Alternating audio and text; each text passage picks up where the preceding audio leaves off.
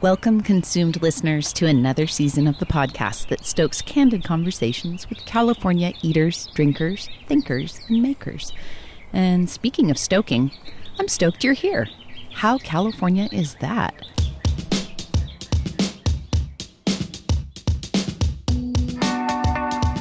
This season, I spoke exclusively with women in the wine industry, and it was a transformative experience on my end. These are smart, accomplished, and dare I say, ballsy people I interviewed from diverse experiences, cultures, and walks of life. Oh, and I chatted with them outdoors to be COVID safe. Don't be surprised if you hear a lawnmower, barking dog, or wind chime in the breeze. This is my backyard. Welcome. I want to say something here about one of my biggest supporters and cheerleaders, Ranchos de Ontiveros Wines in California's Santa Maria Valley. Vigneron James Ontiveros is an example of a man who shares his platform with the women in his life, business, and industry, including me. He wrote a post on Instagram about the all-women crews that work at Ranchos de Ontiveros, and I wanted to share that with you.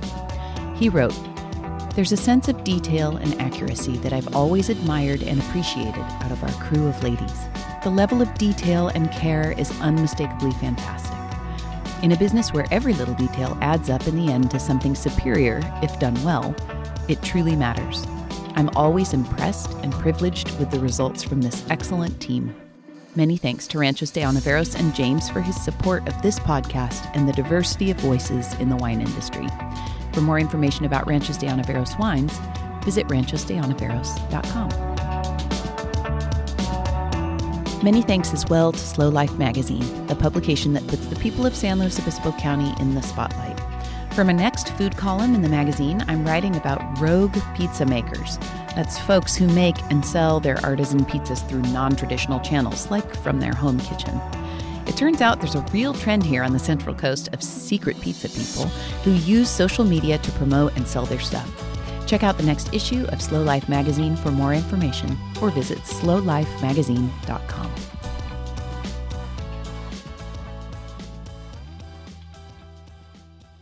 I spent a lovely, cool February afternoon with Sonia Magdevsky, the owner of Casa du Metz, Clementine Carter, and the Feminist Party wines out of Los Alamos, California. She's also a Michigander, a first-generation American, a Baskin-Robbins expert, a Fulbright scholar, and a journalist. But what she's best known for are her wines. Open and thoughtful, Sonia brings a wealth of stories to the podcast, from watching Westerns with her dad to mistaking an MTV reality show for journalism, which was a move that subtly changed her life. I'll just cut to the chase here. She wound up meeting and having a relationship with Emilio Estevez while helping him plant a vineyard in Malibu. They're no longer together. Sonia's now married to a fellow Santa Barbara County winemaker, Greg Brewer. But the winery they began together in Los Alamos would go on to be her baby, Casa du Metz. Sonia shared her perspective on travel and education, as well as immigration and the significance of beauty in the modern age. Here's my discussion with Sonia Magdevsky. Okay, so Sonia Magdevsky, I'm so happy to see you here in San Luis Obispo. Thank you for having me. What an absolute treat. This is absolutely gorgeous. On a sunny day, we were supposed to have rain, and it's just a thrill to be here with you. Thank you so much. Yes, of course. Yes. And the moment you showed up on my doorstep, I just felt like there are some people who have a presence that's very authentic, and I sense that from you right away. That's very sweet. Thank you. So you have about 1,000 different lifetimes packed into one, and I don't honestly even know where to begin. I don't know if that's good or bad, but no, it's fantastic.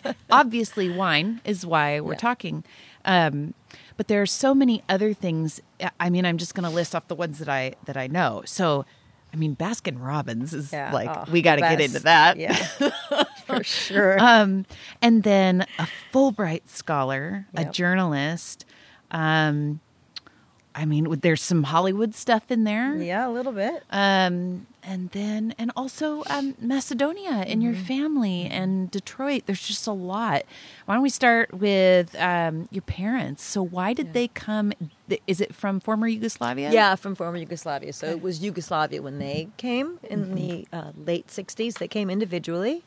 My great-grandfather on my mom's side had arrived in the 40s, started a bakery in Detroit with friends, and maybe a bar or something. You know, all the stories are kind of random. But he and partner started a bakery, and then he had been in the country for about 20 years, and he had 3 daughters back in the village, in one of the villages in Macedonia called Glogi, and he was ready to return, and so he said, I have this bakery, and who wants to come and take over? And so he had 3 daughters, and one daughter was married, and her husband was a doctor and was pretty established in the neighboring city. So she says, we're not going. And the other 2 was my grandmother and her husband. My grandmother was a seamstress, and her husband, my grandfather, was a teacher. And then her other sister was a college student, and her husband was an engineer. So they were all young. They were like, yeah, we're doing it. So they shipped out to the States. My mom was just turning 18 at the time. They landed in Detroit and sort of took over the bakery. And so, both my mom and dad's story it's pretty sort of standard immigration fare, I mean, to not lessen it in any way, but, you come to a country, you hang out with your community, with people that you know. There's a community that's established before you, and you just gather, and then you help each other. You go to language school, you kind of figure out your system, and everything shifts, And so when my mom's family first came, my mom originally thought, we're going to be here for a couple of years, and then we're going to go back, And my dad came separately. He was just finishing high school. He was from the other side of the country. And Macedonia, let's be straight, is a super tiny country. In 3 hours, you could drive the whole country. But how did they know each other if they were coming from across They the met country? in Detroit. Ah. Oh, wow. Yeah, okay. They met in Detroit. Small community, yeah. Yeah. Again, same church, you do your thing, events, community center. And so they met New Year's Eve in, 69? No, 68. 69. They've been married for a while. They met New Year's Eve. They got married February 22nd. So it was 6 weeks later. They were like, we're doing this. But my dad came after high school and worked for his uncle, who had a jacket company. And this was before sort of China was opened up. So textiles and clothing. Detroit was a big hub for that, particularly Motor City and car companies and jackets with logo. Yeah, it was big. And so he had this booming business and said, send me one of your sons to his cousin. And then my dad came over. And so then they met, and they, again, kind of hustled and established their lives and got married, and again thought, we'll be here for 5 years and then we'll go back to the old country and start over. And they stuck. You get stuck, you know. And then there's that shift, so much of immigration is so fascinating, and depending on the awareness, when they came and got stuck, you sort of get stuck in 2 worlds, right? The world that you left keeps evolving. Yeah. But you don't see it evolving, so you think that it's exactly how it was when you were there. And then you're here and you're kind of in between worlds, so you don't really belong in the new world and you don't belong in the old world anymore. So you sort of create this really interesting system, which also is why I think it's so important when immigrant communities have their community. On the one hand, it's helpful. Additionally, on the other hand, it can be very limiting. Yes, yeah. Because, don't do that. Don't go outside. Don't go with the other people. Don't do these things, right? So it's challenging emotionally, psychologically, financially. Yeah. So we talk a lot about having a melting pot here, and in many ways it is, but then again, in other ways, a lot of communities do find their strength and peace in being together. Yeah. And so there may not be as much integration as we like to believe sometimes. Who knows? I mean, every single one is so different. Well, one thing that I think every community is different, and what I think is so positive today is younger generations, and this is totally broad stroking it, but younger generations who are exposed to diversity accept things much more readily than otherwise and in the past, Yeah. So, people like, in high school, like, or whatever thing, like, what's your name? And mind you, I grew up in Farmington Hills, and where I grew up was an extraordinarily diverse communities, people from all over the world, different religions, different cultures. And so for us, it was just sort of normal. And then when you go to other communities, sometimes it's not so normal. So anyway, and I think the internet has helped, the awareness. Yeah. And damaged us in ways, but that's another sure. conversation. Well, and then there's, you talk globalization, it's like air travel and, international trade, and there's just a lot. There's a lot there. Well, speaking of air travel, one of the greatest gifts, and I guess I'm not certain when I really completely understood this, but every summer, my parents, I don't know how they did it. I don't know how they saved the money, but every summer we got to go back to Macedonia and, live, spend time in the village and, in the cities and go on vacation and for 6 weeks every summer. That's a huge luxury. And I wasn't really aware of it. When you're a kid, you're like, oh, I don't leave my friends. Like, don't make it go. And then you go there and you're like, that was amazing. And then you come back and you realize, oh, nothing changed, and you guys were still playing in the playground, and you don't know what I did. Like, it was amazing. Well, and it is amazing what that does to you on the inside. Yeah, absolutely. Again, and that awareness, and so that sort of, on the one hand, forever it kind of felt like a dual life, and relatively recently, I just turned 49, and so I'm sort of embarrassed to say this because I'm an extraordinarily late bloomer. A number of years ago, there was a group that was in the tasting room, and they were Mexican-American, and he was, one of the gentlemen was working in marketing, and he was talking about marketing campaigns that he was working on for, like, golf to get sort of Latinos involved. And he said, no, you're 100% of one, and you're 100% of the other. Right. It's not half and half. Right. And that was super valuable to me. Again, embarrassed that I didn't think of that till now, but it's both. Yeah. It's both, and yeah. So what was it like growing up for you? Did you grow up, well-to-do, or were you just kind of a, middle-class family? Yeah, looking back, very middle class and super fortunate. I'm very close to my parents today. And so I keep saying, like, how did you guys do it? How did you have these businesses? How did we go on vacation? How did we, and so it wasn't, like luxury, but everything we needed, we had. Yes. It wasn't like, oh, you can't have those shoes. It was like, oh, we're going to Florida for vacation. Okay, great. And so you're not aware of it.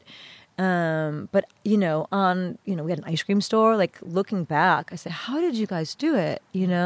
Because today, sort of pound for pound, if we just take numbers, right? Numbers from my business today versus numbers from the ice cream store. Yeah. Very different numbers. I could not be able to do today what they did back then. And they just say, they always said, money, the dollar was a totally different system. The value was completely different. Yeah. So it's interesting, Are we saying, when you say that, I wonder, are you saying, oh gosh, I'm going to throw a bomb here. Do it. But I like bombs. Are we saying that maybe it's harder to get ahead for a young person today than it was then? For sure, absolutely. There are a lot of people who will not like to hear that, but it's absolutely true. Yeah. It's definitely possible. It's just, I guess getting ahead is a different level. Sort of what you need to accomplish what my parents accomplished then and live that lifestyle. You need much more today. Yeah. I think that I would need to do double. To sort of live have those same perceived luxuries, And that's not even mentioning college debt and college debt is such an interesting thing. Can I share something with Yeah. you that saddened me very much? Parents, immigrant community, extraordinarily hardworking. And we were talking about college, and they paid for both my college and my brother's college. And it was in-state tuition, which is in-state school is just awesome, Anyway, I kept thinking, I asked them, why didn't we ever apply for student loan? I was first generation. I was first to go to college. So, who knew what you were supposed to do? All I knew is that my dad said, you're going to go to Michigan. That's all that's going to happen. And I was like, okay. So great school too. Yeah. But, at that time, I really didn't understand what that value was to, when you're 17, 18, you're like, okay, whatever. But I asked them, why didn't we apply for student loans or grants? How come we didn't do that, And they both looked at me totally surprised. And they said, at that time, we thought that it would be completely embarrassing to have to do that. And if people knew that we needed to take out a loan that we couldn't afford college for our kids, that would be sort of a shame. So and they just scrambled. That so broke my heart to sort of, again, that perception and community. Again, that idea of when your community is both, you can help you thrive and then limit you at the same time, So I went to school. I was a scholarship kid, and my mom essentially did all the work. Shout out to Pam Johnson, amazing woman. She did all the work to figure out scholarships and grants and loans and all of that, and sent me to Vassar College, which is fantastic. Awesome. Private. Private, yes. Private and very expensive. But, Pam, you're a ruler. And shout out to Dennis Johnson, too. Dennis, amazing man we love you, who, too. Yeah, just made it all possible. And really, like, the thread of doing something like this goes all the way back to that education. But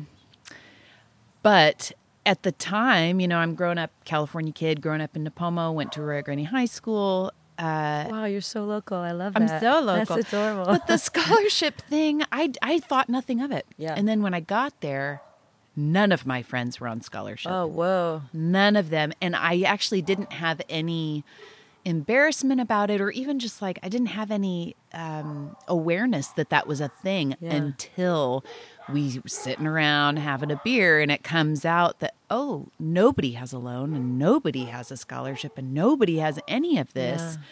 Now it's like all of a sudden the world parsed out for me, and I was in this one area and everybody else was in this other area. Yeah. Now that shrivels away and it, dissolves, but it was the first time I felt other, I would say.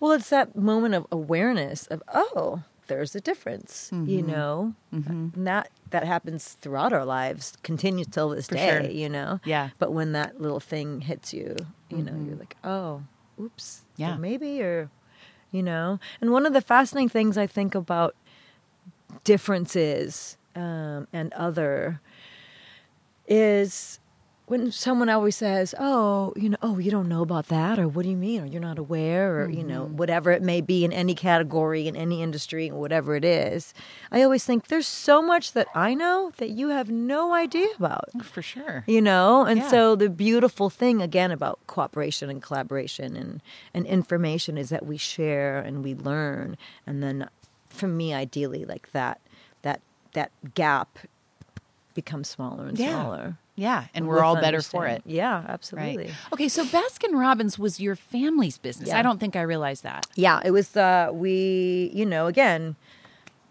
if you, I'm not. Maybe it's not the same way in California, but in Michigan, there was lots of immigrant groups, right? So there was Indians and Iraqis and Macedonians and Polish and all kinds of wherever it was like these groups and this is so generalizing, but it's sort of true. It was like many Macedonians had and Serbians had Baskin-Robbins ice cream stores. It was like, Is that right? someone did this. Oh, you could do this. You could work. You could scoop ice cream. You could make all this stuff. And then you buy a franchise. And then you build it up. I'm like, oh, okay, great. And then you see one example. And then you have another example. And then you see another example. So then it's like, again, that community of like, oh, do Sharing. this. Yes. Yeah. Information. Yeah. Oh, you did it. Tell me how. And so every kind of group sort of had their thing. And obviously but, in general, that's just sort of how it was. It was really interesting. And if you talk to anybody from Detroit today, they'll be like, oh, yeah.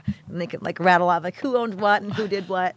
But it was, so it was interesting. We had the ice cream store. At one point, we had 2 of them, and then we had a dry cleaner. But again, it's those industries where business savvy, hardworking, grit, long hours, just make it happen. Be nice, and you can have a living. Do they still have it? No, they sold the business. Gosh, maybe more than 5 years ago. Oh, but only recently. Only really? recently, yeah. So I worked there all throughout. I mean, I was there all the time, but since I was like 12 until finishing grad school. What's your favorite flavor? Ooh, 2. Unfortunately, one is not that like. Vanilla. I love vanilla ice cream. It's like my favorite. Well, there's a reason everybody loves it. Yeah, it's pretty good. Vanilla and mint chocolate chip. Those are my favorite. Yeah. Yeah. I was always, is it pecan praline? Yeah, pralines and pecan. Yeah, that's the one. Yeah. So good. We would make turtle pies with that. Put like butterscotch all over it and whipped cream. Yeah. Made cakes and milkshakes and banana splits and hot fudge. It was really, so beautiful. Yeah. So fun. Yeah. Well, so you went off to college. Did you, I know that you majored in poli-sci, right? Yep, political science. Did you know you were going to go in and do that? No, again, going back to that idea of, I guess I'm going to Michigan. I got in. Oh, okay. Okay, I guess I'm going to Michigan. And then you go to school. And, I was a good student. And I was smart. And I studied. And I, followed the rules and did all those things. But then you enter college and the system is different, You're like, oh, the studying is different and the people are different. And it was amazing. It was, just so formative and I loved every second of it. But, then it was like, oh, you have to major. And I thought, what does that mean? I don't know. I'm just I'm taking classes, I'm going to college. Yeah. Whatever that is. Yeah. And so in high school, I'd done some journalism and I loved it with work for the school newspaper. And why I loved it so much, kind of like we're sitting here talking, it was so amazing to me that I could call anybody or go to them with a pen or a piece of paper and say, I'm writing a story on X. Will you answer some questions? And everybody says yes. Yes, that's right. And I thought, that is the craziest thing on the planet. You have no idea who I am.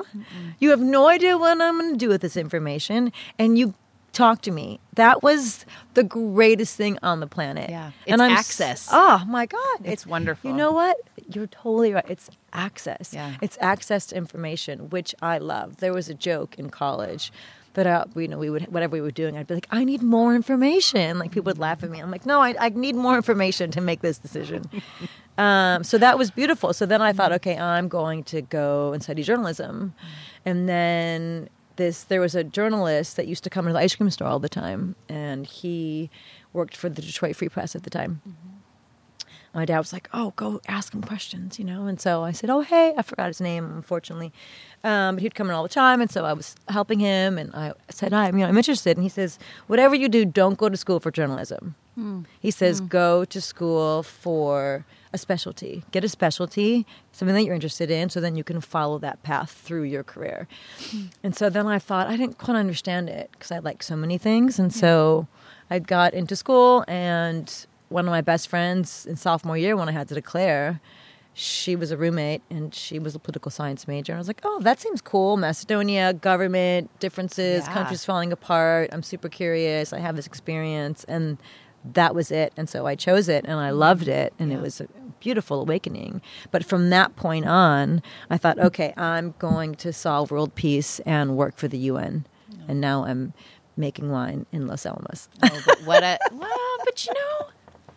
Life is not a straight line. No, and I love people for whom it really is not a straight line. Yeah. Your thing about journalism, I didn't major in journalism. I teach journalism at Cal Poly. Oh my God, it's amazing. From time to time. I'm going to come and take your class. From time to time.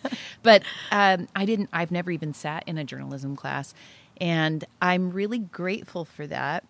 In some ways, I'm not grateful. But in others, I studied architecture history and art history and music, which are these useful things in life? No. But I would argue that they have everything to do with Absolutely. critical thinking and problem solving and observation. And I just really believe in creative people. So, Me too. So, but I got a job with an architecture magazine, and that's how the journalism thing happened. I really loved the editing and publishing process a lot. So anyway, all that to say, get a specialty. If you're a writer, you're going to stay a writer. And if you are, willing to submit to the rules of writing, you can take anything and wind up being a journalist, really. Mm-hmm. It doesn't hurt to have somebody teach you how to write, but but if you have the inclination, does help. Yeah, it does help. Gosh, so you graduated from Michigan. What happened after that? So I graduated from Michigan, and I thought, well, I still want to do journalism, and that's really all I want to do. And so now I have this political science degree. So how do I do journalism? Because I really didn't, I had a couple internships in college and television and radio, which I loved. I loved radio the most. That was my favorite. Yeah. And then I thought, well, I'm not ready to do anything. I don't have enough experience to go and do anything. So then I applied for graduate school in journalism at Michigan State.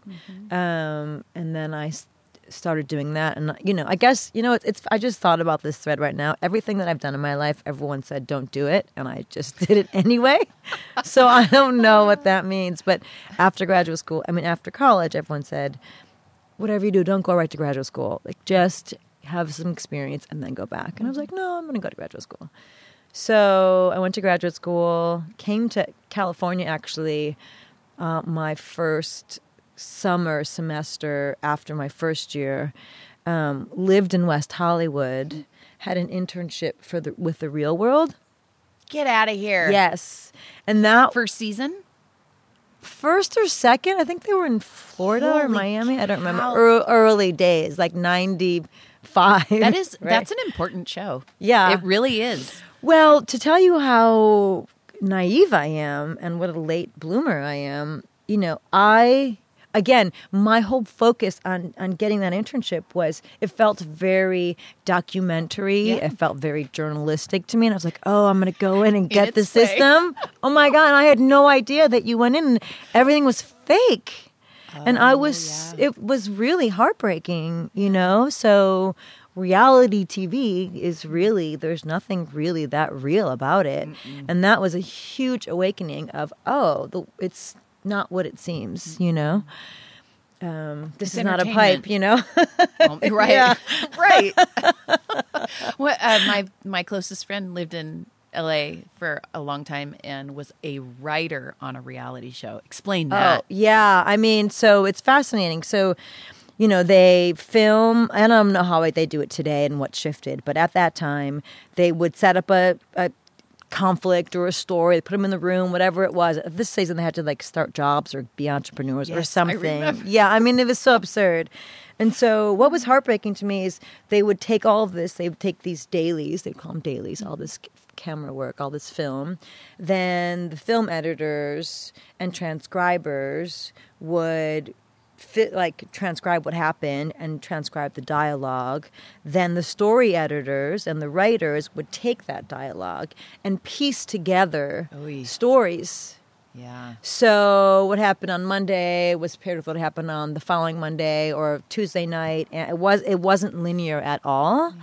And then they would edit it and cut it together, and then you'd have stories and conflict and all this. So the story editors, without the story editors, there wouldn't be reality. Be a show. Yeah.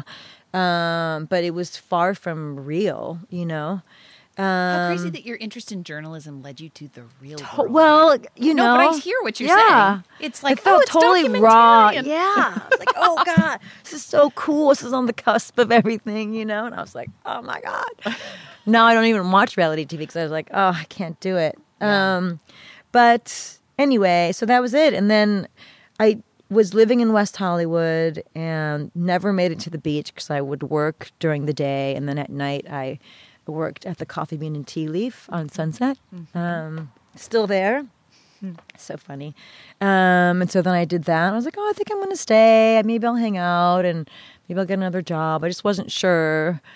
And then I had the graduate school called me and said I had received an assistantship to work for an agricultural magazine on campus because Michigan State is a big land grant ag school. And I thought, amazing. And I thought they pay for school.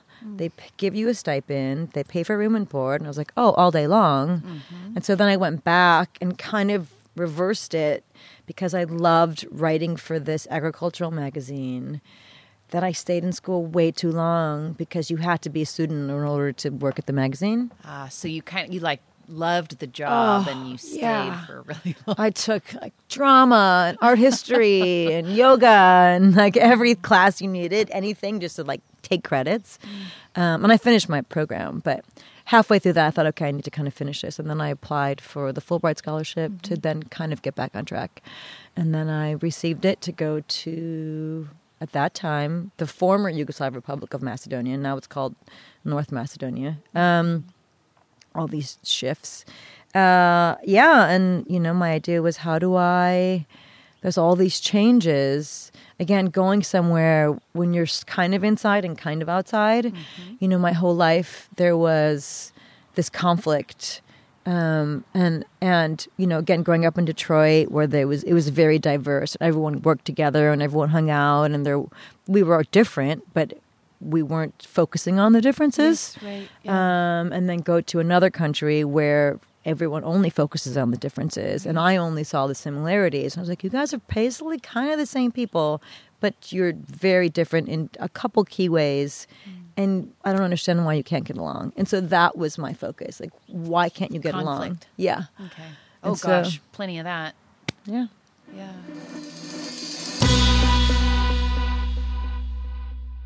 Let's take a quick detour here to talk about another consumed sponsor.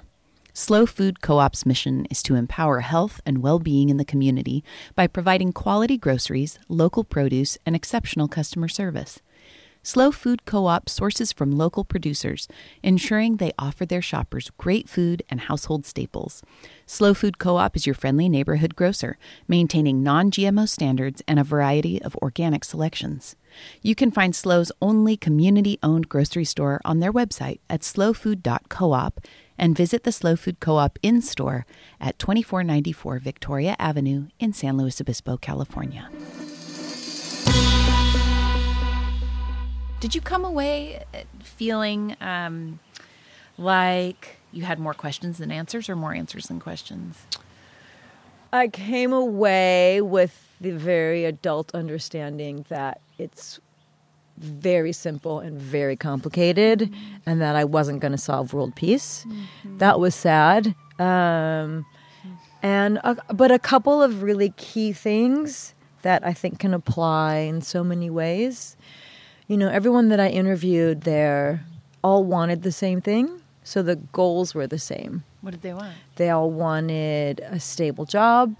They all wanted a house and a family and a community. They wanted everything that anybody really wants. A house and a job and an income and, a ability to do things and grow and develop and progress. And because of the system and the government, the challenges that they were facing were always directed on the other. Oh, you're the one who's preventing me. Yeah. You want this, but if I give it to you, then I can't have it. So you can't have it. And I'm going to keep it for myself. And then, there's religious challenges, which are also, I think, unfortunate. But so I came away with everybody wants the same thing. Yeah. And if we could just see that and share, sharing's pretty valuable. Yeah. and sharing information and sharing community, true community, there could be a lot more world peace, I think. Yeah. You know? Yeah. Interesting, though, that you had to come at it from a position of being in Detroit, lots of diversity, and not focusing on the differences. I think that's really, I think that's where things are changing right now for us in the States. For sure. You know, one of the things that I kept hearing, everyone that I asked from all religious groups, from all socioeconomic strata, from rural to urban, I would ask. So the system was, I interviewed about 25 different people, and everyone was asked the same set of questions. And one of the questions was, why do you not get along with X? Mm-hmm. And they would say, that's just the way it's always been. Ew. And so the other thing they said was that there's never been a system of government that has shown us that it's okay to do otherwise. Well, that's something. Yeah. So, you know, sort of the hierarchy and the understanding of it's okay to extend your hand, you know, should come from the top when it should come from all levels, you know, but there wasn't an example, kind of like be the example you want to sort of lead, and there wasn't an example. And so I think maybe today there are more examples. There are things changing, and we are saying it doesn't have to always be that way. We can make a difference. Right. My husband and I were in Serbia a few years ago, and Romania and cool. Bulgaria. Beautiful. Yeah. What a fantastic place. And it also feels like a super speedy developing place. Like things are coming along. There's this new middle class. They are spending money. They are building those jobs and those families and homes. It's really, I'm sure that is my very ignorant, naive take on it, but that's what I see. Yeah. That's what I saw. For sure. You know, people who are there. And, you know, the world is so international, right? I mean, if we have it here, it's there too. Yeah. Music, culture, fashion, all of it, trends, you know, farmed, you know, everything that we think, oh, this is so unique to here. Like, it's everywhere. Yeah. And so there has been a ton of brain drain, you know, people leaving. And the people who have remained, you know, this is obviously a broad generalization, but, you know, again, have an ability and a need and a want to make a difference. And sort of the social awareness and the international awareness, I think, has assisted that a bunch, a lot, particularly since when I was there in 98, you know. Yeah. Thankfully. Yeah, right. I'm very thankful. Some of the best wine we had on the trip was in Serbia. It was in Belgrade. It was just delicious. And so speaking of wine, why do you do wine? I know. It's so crazy. And I think I read something. It's like time to go. And I'm like, oh, and I make wine.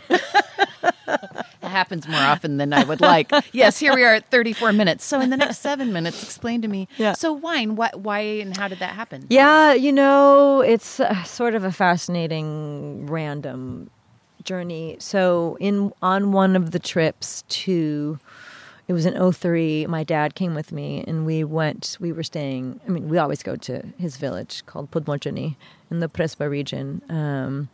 And they have a lot of land, and we were walking some of the fields and we went up to this hillside, and he said, oh, this is where we used to have the vineyards. And I said, oh, cool. And it hadn't been farmed in 50 years, and there were still vines coming out of the ground. And that was amazing. And I was like, wow. And at that time, it was just the start of ecotourism, the idea of ecotourism. And so that right after that time, and then that awareness, my dad and I, on the drive back and on the plane ride back, we had hatched this plan of how we're going to, you know, replant the vineyards and make wine and do all of these things. And it was just, you know, I'm very close with my parents, but my dad and I, particularly when we'd work at the ice cream store, we would, after a shift, close at 11, we'd make some dinner and we would open some wine and watch a Western. At night? 11 at night? Yeah. Yeah, because we'd be working all day, Sure. and then And watch a Western. yeah, oh yeah, Love it. He made me a huge fan. So that's what would happen. So like this sharing of that passion, and so we hatched this plan, and then at that time I was already living in Malibu at the time, and I came to California, which I thought would be temporary. So now it's been almost 20 years. Like your parents. Yeah, totally. Absolutely. Oh my God, the thread keeps happening. I didn't even realize that either. And so I came back, and I was working at a flower shop at the time, finishing up my final thesis, writing a little bit here and there, and working at this flower shop for income. And that's when I met my former fiance, Emilio Estevez, and I just had come back, and he had been planting a vineyard on his property. In Malibu. In Malibu, yeah. I've heard that there are vines in Malibu. There are vines in Malibu, yeah. Kind of all over. Does it, and you probably have to say this, but it turns out, well, I've never had wine No, from Malibu. it was not. terrible. Yeah. What was the That's why I'm planting? in the Santa Ynez Valley. What was the variety? Pinot Noir. Oh, Yeah. maybe of all of the. Yeah, I mean, the thing when you plant a vineyard and you don't know what the hell you're doing is you think, oh, how hard can it be? Really, really, really, really, really hard. And so I approached wine. So we had met. He was planting this vineyard. I had this dream of planting a vineyard with my dad back in the village. I thought, oh, you're doing it from the ground up? And I said, can I help you? He said, yeah, of course. And I worked at the flower shop. And the joke is, I was at this flower shop, and he thought, oh, you know all about plants and horticulture. I knew how to clean roses and make bouquets and sweep the floor. Right? And I didn't know shipments. Yeah. Yes, thank you. Yeah. I knew nothing about planting a vineyard. He's like, yeah, I need help. 800 vines are coming next week. And so can you come on Monday? And I said, absolutely. And so for 2 days, the infrastructure was already in on this half acre, and we planted these vines, the two of us. And it was really awesome. It was fantastic. Yeah. So we were friends for a while, and then a love story ensued. And then we were together and made wine in the garage, and little by little, we are obviously no longer together, still friends. But that's sort of how it started. So we came about it from very different ways. Yeah. But when you don't know anything about it, now, I always say, if I knew then what I know now, I wouldn't be sitting here talking to you about wine. Yeah. Thankfully, I didn't, because I sort of reversed those tendencies to get too much information. You were able to overcome that, like paralysis, sort of? Absolutely. Yeah. The more you know, because if I had a list, and on the right side was all of the challenges 1 through 1,000 of why you can't do this, and on the left was the one thing of what would be positive. You'd be like, oh, there's no way I'm doing this. But when you don't know, all you do is attempt to survive, and you just keep moving forward. Yeah. And how old were you when the two of you 31. Planted? Yeah, 31. So it's like, you're still having fun and sure. I love it. That's the most 31-year-old thing I've ever heard. Sure, let's go plant. But to talk about the fruit, it was, now looking back, obviously, and it was very apparent very soon after planting, it was all clay. Really hard clay soil. And it was a half an acre, but we did everything ourselves, pruning and everything else. And it wasn't cold enough. It wasn't hot enough. We got socked in for so much of the season, June gloom, tons of mildew, not enough ripening. The challenges were completely against us. Yeah. And, you can't change your environment, your terroir, your site. So, the vineyard it's not there anymore. Oh, it's just not even there. No. Yeah. Because it wasn't thriving, Did he know much about wine? He likes to drink wine. Yeah. But planting a vineyard, no. None of us knew anything. Didn't know how to make wine. Yeah. Didn't know any of those things. It was like, oh, this will be fun. Invite your friends over. Yeah. I think that's the beautiful approach to it, because the expectations weren't there. It wasn't as, oh, I'm going to do all these things, and I'm going to get scores, and I'm going to do, whatever it is that's been accomplished along the way. That was never in the plan. It was, let's have fun. You know, mind you, I was supposed to work for the UN, you know, so making wine in the garage was not a part of that, but just a side hustle that then kind of evolved to something more. And then I started taking classes at Allen Hancock Community College and got more and more involved. Which is amazing. I have heard, I have another guest that's going to be on this season who also just learned so much through the viticulture program classes. there, The program, which I think is relatively new, right? In the past 15 years. Yeah, or something? probably. I think so. Alfredo Koch is the director there. Yes. He is, I mean, one of the best things about it, he's so pro-student. He is so pro that program. He is so involved. And like, I've met him a couple times, and he is like fired up for that program. Yeah. And always really reaches out to cool. the community. And, you know, it's been such an honor subsequently to have, you know, classes come to the tasting room and talk about wine marketing or owning a winery and all of those things. Yeah. They asked me a number of years ago to be on a bus. They had a program, an incentive program called Start Here, Go Anywhere. Yeah. And they called me like, oh, you know, you left the program and you have a winery. So it was like, start here and open a winery. And I was like, that's amazing. It was so fun. I have the posters. Like, I'm so honored, of course. But it was great, you know. And again, going back to school as an adult, your focus is different. You're you're the most annoying kid in class asking all the questions. Yeah, like, but you're going to whoop this thing. For sure you are. Yeah. So, you know, then shortly thereafter started immediately, actually, because when you plant the vineyard, it takes a number of years to actually get a viable harvest. And so we were sourcing I'm sorry to grapes. interrupt. Why did you decide that you were going to be Santa Barbara County? Yeah, so without, you know, as I always say to everyone in LA, I mean, we're your farm to table. You know, I mean, that's your backyard. And so we would always come up to Santa Ynez and go wine tasting. And so planning the vineyard, we wanted to get a start of making wine. And so we worked with people up here and sourced Syrah from a couple of different vineyards, you know, a little bit of Pinot. And was making in the garage. And then in 2007 was our first Pinot harvest. I think, you know, 30 gallons or whatever it was. I'm picturing you guys with a truck bringing the juice back. It's just, oh my it's gosh. not pretty. It's not pretty. I mean, we were total home winemakers, you know. It was crusher destemmer, a little hand crank, and a little tiny basket press, and a barrel in the garage. I mean, it was extraordinarily fun and illuminating. And it really came from the earth, you know, understanding the soil, understanding what the vine does, understanding how the grapes react, and seeing friends' reactions. I'm like, we made this, and oh my God, it's delicious. And whether it was or not, I mean, it was nice to be lied to, I guess. Well, to make something. Who makes things anymore, you know? And that's the most beautiful thing about wine. I think anything that you make. I mean, this podcast, I listen to it. You send it off into the world, and now it takes on its own life. Yeah.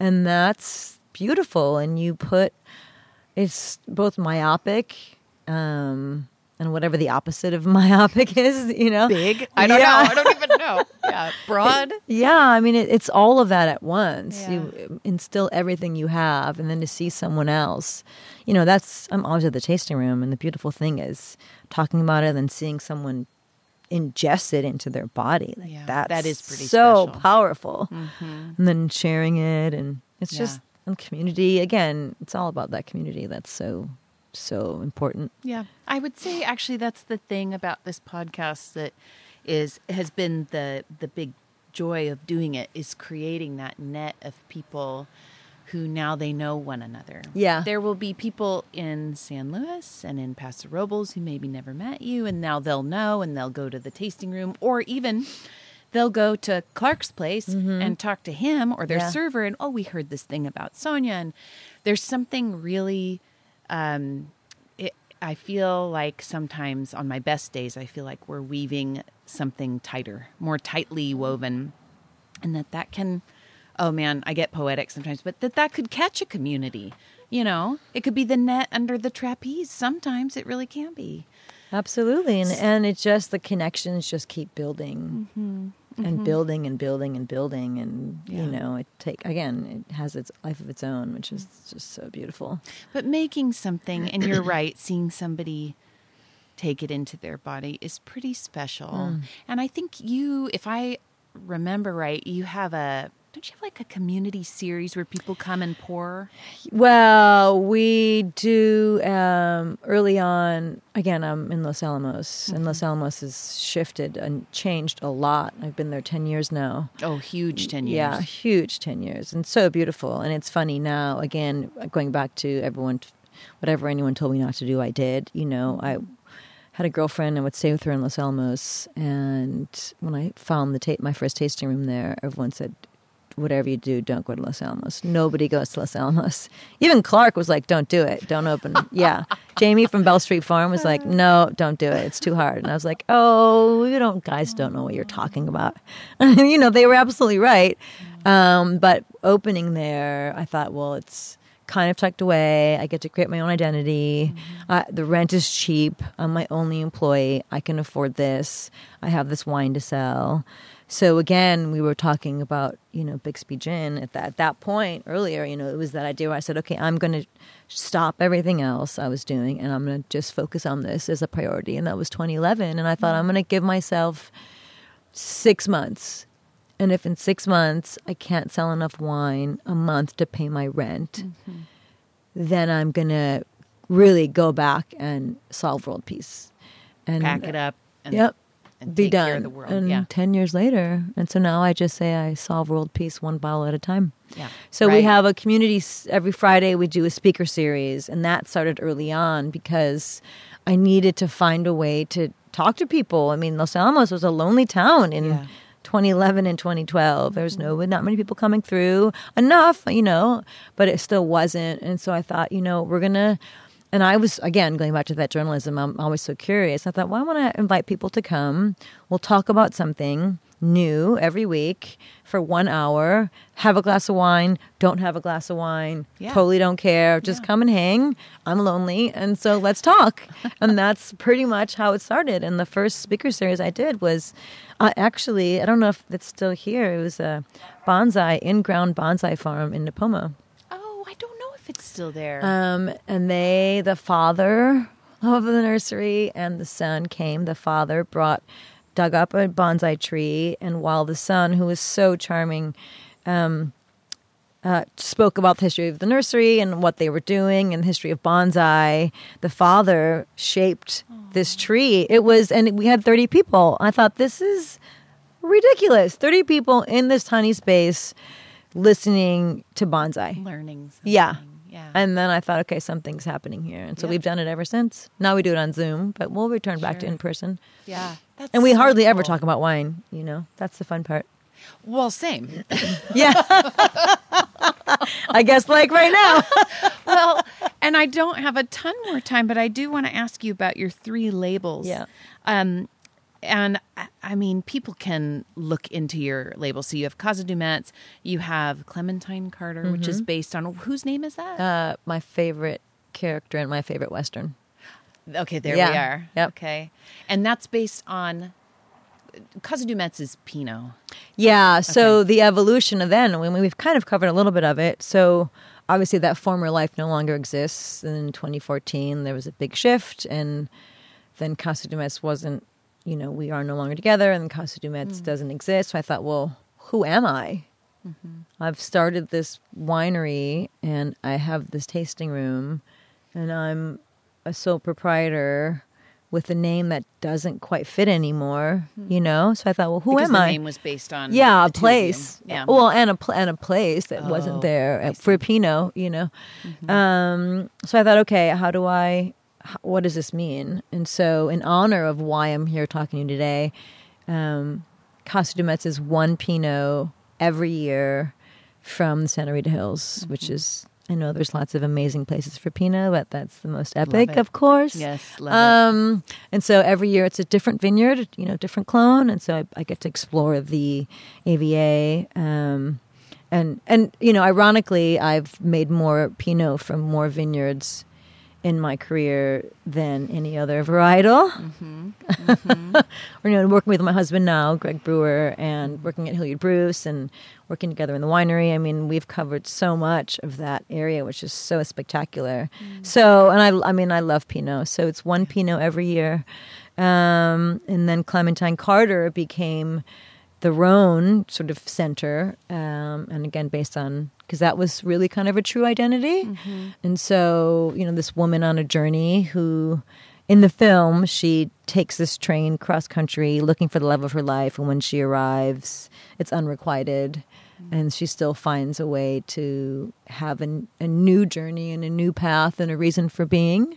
And so her story really rang true. And the name's cool, which I love. It is cool. Yeah. So that became the Rhones. And then at the same time, again, this shift in awareness, I started the Feminist Party with a girlfriend who was no longer involved in the project. And so it's kind of evolved. It's the only blend of grapes that I make, of different grapes, and it's for radical inclusion because we all work better together, going back to that community. And Love it. Love it. Yeah. So it's complicated. I mean, I'm 2,000 cases. Most of it is direct. I work with a couple of wholesalers around the country, but nothing dramatic. So to share that story, it sounds overwhelming, but once you sit and hang, we can talk about it pretty easily. Like I said, you have a lot. There's a lot that's happening for you currently, but also just, your stories, it's like they splinter in a bunch of different directions. And yet, at the end, it all makes sense. I have one very odd question. I don't even really know how to ask it. In looking some things up about you, I will tell you that a lot of the articles I read focus on how you look. And that really? Yeah. Oh. Yeah. And you are a beautiful woman. I would Thank argue you. that all of the women I talk to for this season are, and I am, and my daughter is, and my mother is. But it was interesting. The reason it struck me with you is you've got this wine called the Feminist Party, and I don't know that that's necessarily a political statement so much as I love it's about radical inclusion, whatever. But does it ever feel like it focuses on your looks? Any part of the wine industry? Gosh, that is a very curveball? I'm not sure how to respond because I've never ever thought about that. And just to be clear, I am not saying like you got ahead because of I'm not saying anything like that. I'm just talking about the physical side of, I don't know, as a woman, how does that impact your life? Yeah. Oh my gosh. I'm totally thrown. I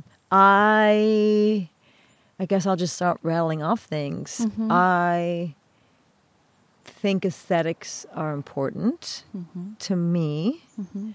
And, our individuality is what is so beautiful. As I was reminded on our last speaker series, we were talking about compassionate wellness. And again, the awareness of everything and the awareness of beauty is in every shape and form, which is absolutely true. I mean, always. But the diversity of beauty is everywhere now, which is great. Yeah. So, growing up, you have blonde hair, so I mean this I used to have blonde hair, but I haven't been to the salon in a year, so now I'm back to my roots. Well, I have been to the salon, and that's why I'm blonde. It's so funny. I said to my husband the other day, I was like, how does it feel to have a totally different wife now, a year later? Because I look totally different. But all I wanted was straight blonde hair with bangs. I wanted to be Marsha Brady. That was like, oh, you're the best. You're the coolest. So I think it's important. I think everyone has a different way of what makes them feel good. I'm a very physical person. I really enjoy running. I enjoy the strength and the psychology that it gives me. I love wearing dresses. I feel most comfortable. Don't you miss it? Oh, God. They're just sitting in the closet. They're just sitting in the closet with nowhere to go. So sad. But, again, it's that idea. And so the physical, and it's funny because during harvest, I will wear the same 3, that's another joke. I wear the same 3 pairs of pants and the same 3 T-shirts like every day for 3 months.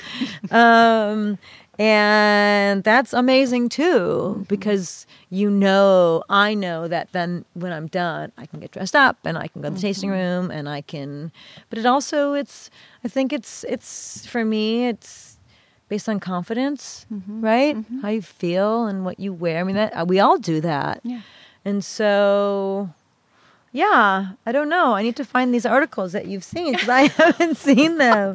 But being a woman in the industry, I've been asked that a lot for obvious reasons.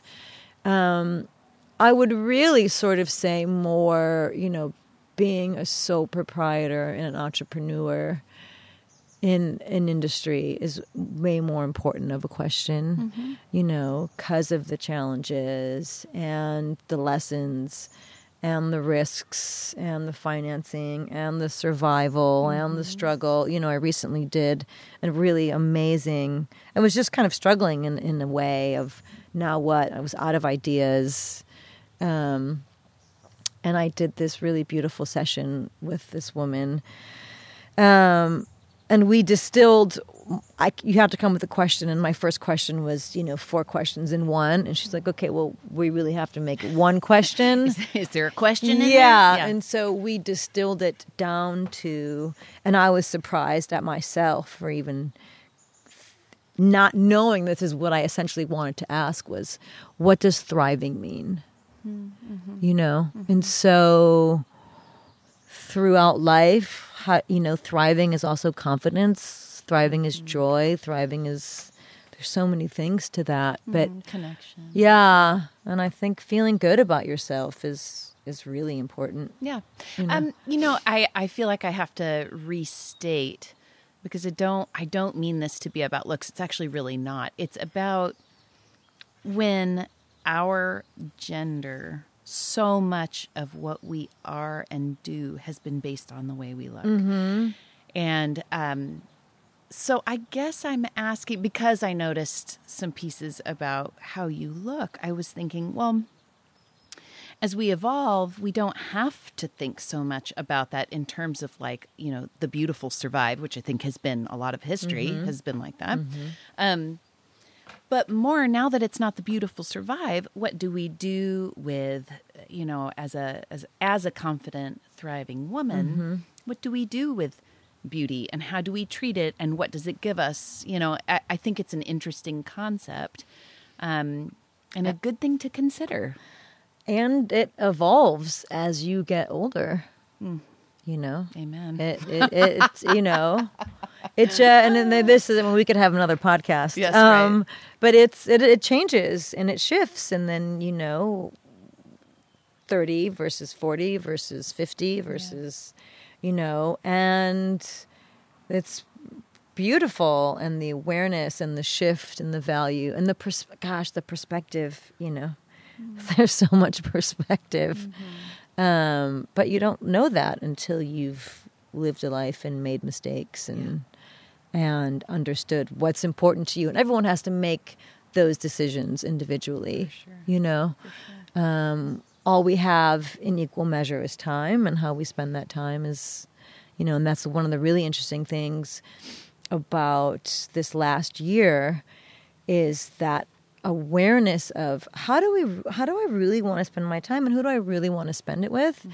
And it's evolved in terms of fruit contracts and who I want to work with in the vineyard. And thankfully I've had this amazing collaboration with the vineyard in the Santa Rita Hills, and we are now, I feel confident again enough, and we're moving forward to plant specific blocks just for our program. Yeah. Yes, it's time. And then, shedding other contracts. So I thought, what, I've hung on to this for way too long. I'm done. I'm done not communicating the way I want to communicate. Right. And so I think that also comes from the confidence. And again, from the challenges of being a woman and feeling like, oh, I should just be okay and say yes and take it and it's okay for right now versus I've earned this. Yeah. But that takes some time and some energy, and perspective, and knowing. I think, thankfully, during COVID, there's been a ton of really beautiful Zoom opportunities. Yeah. I've done things in Macedonia, with Google, with all kinds of things based around these questions, and so much of it always comes back to you don't get anywhere without hard work and grit. Yeah. Yes. Right. Yeah. As you know, I mean, I'm sure there's more for me in that department. I've lived a pretty charmed life, but I do see that. I do see that for sure. Well, I've spent way too much time, too much of your time. You should be honored I went way over because it's fun. I am. I'm thrilled to be here. But now we have to do part 2. I know, always. It's a problem. Well, let me ask you my How do final... I make you pinky swear that we'll come back? Oh, it's so fun. It's so fun to sit in the sun and have a chat. Yeah. It's like life is too short not to do this. So thank you. Let me ask you, final question. If you were celebrating your life because you knew you were going to die tomorrow, what would you eat? Oh, And drink, and with who? I would definitely drink champagne without question. Totally dry, Blanc de Blanc, for sure. I could list a ton of producers, but if they could all be on the table, that would be amazing. Yeah. Gosh, with my family, with my husband and my brother and my mom and dad and, a couple of dear friends, like that would be really, really, really, really, really, really valuable. Yeah, that's such a hard question. People always say, one thing I always still believe that if it was, if you could have dinner with anyone in history, who would it be? And I always say my ancestors. I want them to come and sit at the table and grow and eat the food that my dad grows in his garden and drink the wine that we make and reminisce and talk about, all of their efforts were not for naught, that there is an evolution to that. And that's really, really beautiful. Totally. And so carrying it on is important. So yeah, what would I eat? I eat the same thing every day. I'm kind of a boring eater.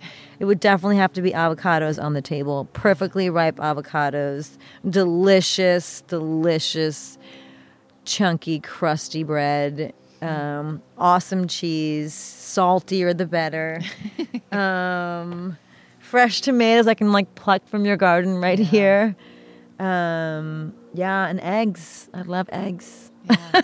I love that. I love that it's not a dish. It's like, these are my things. Yeah. This is what I like. These are my things. Yeah. Yeah. Cool. Sonia, thank you. Oh, thank you, Jamie. This was an absolute treat.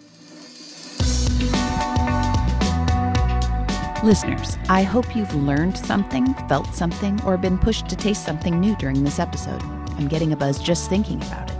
If you want to learn more about Consumed or any of my guests, go to letsgetconsumed.com.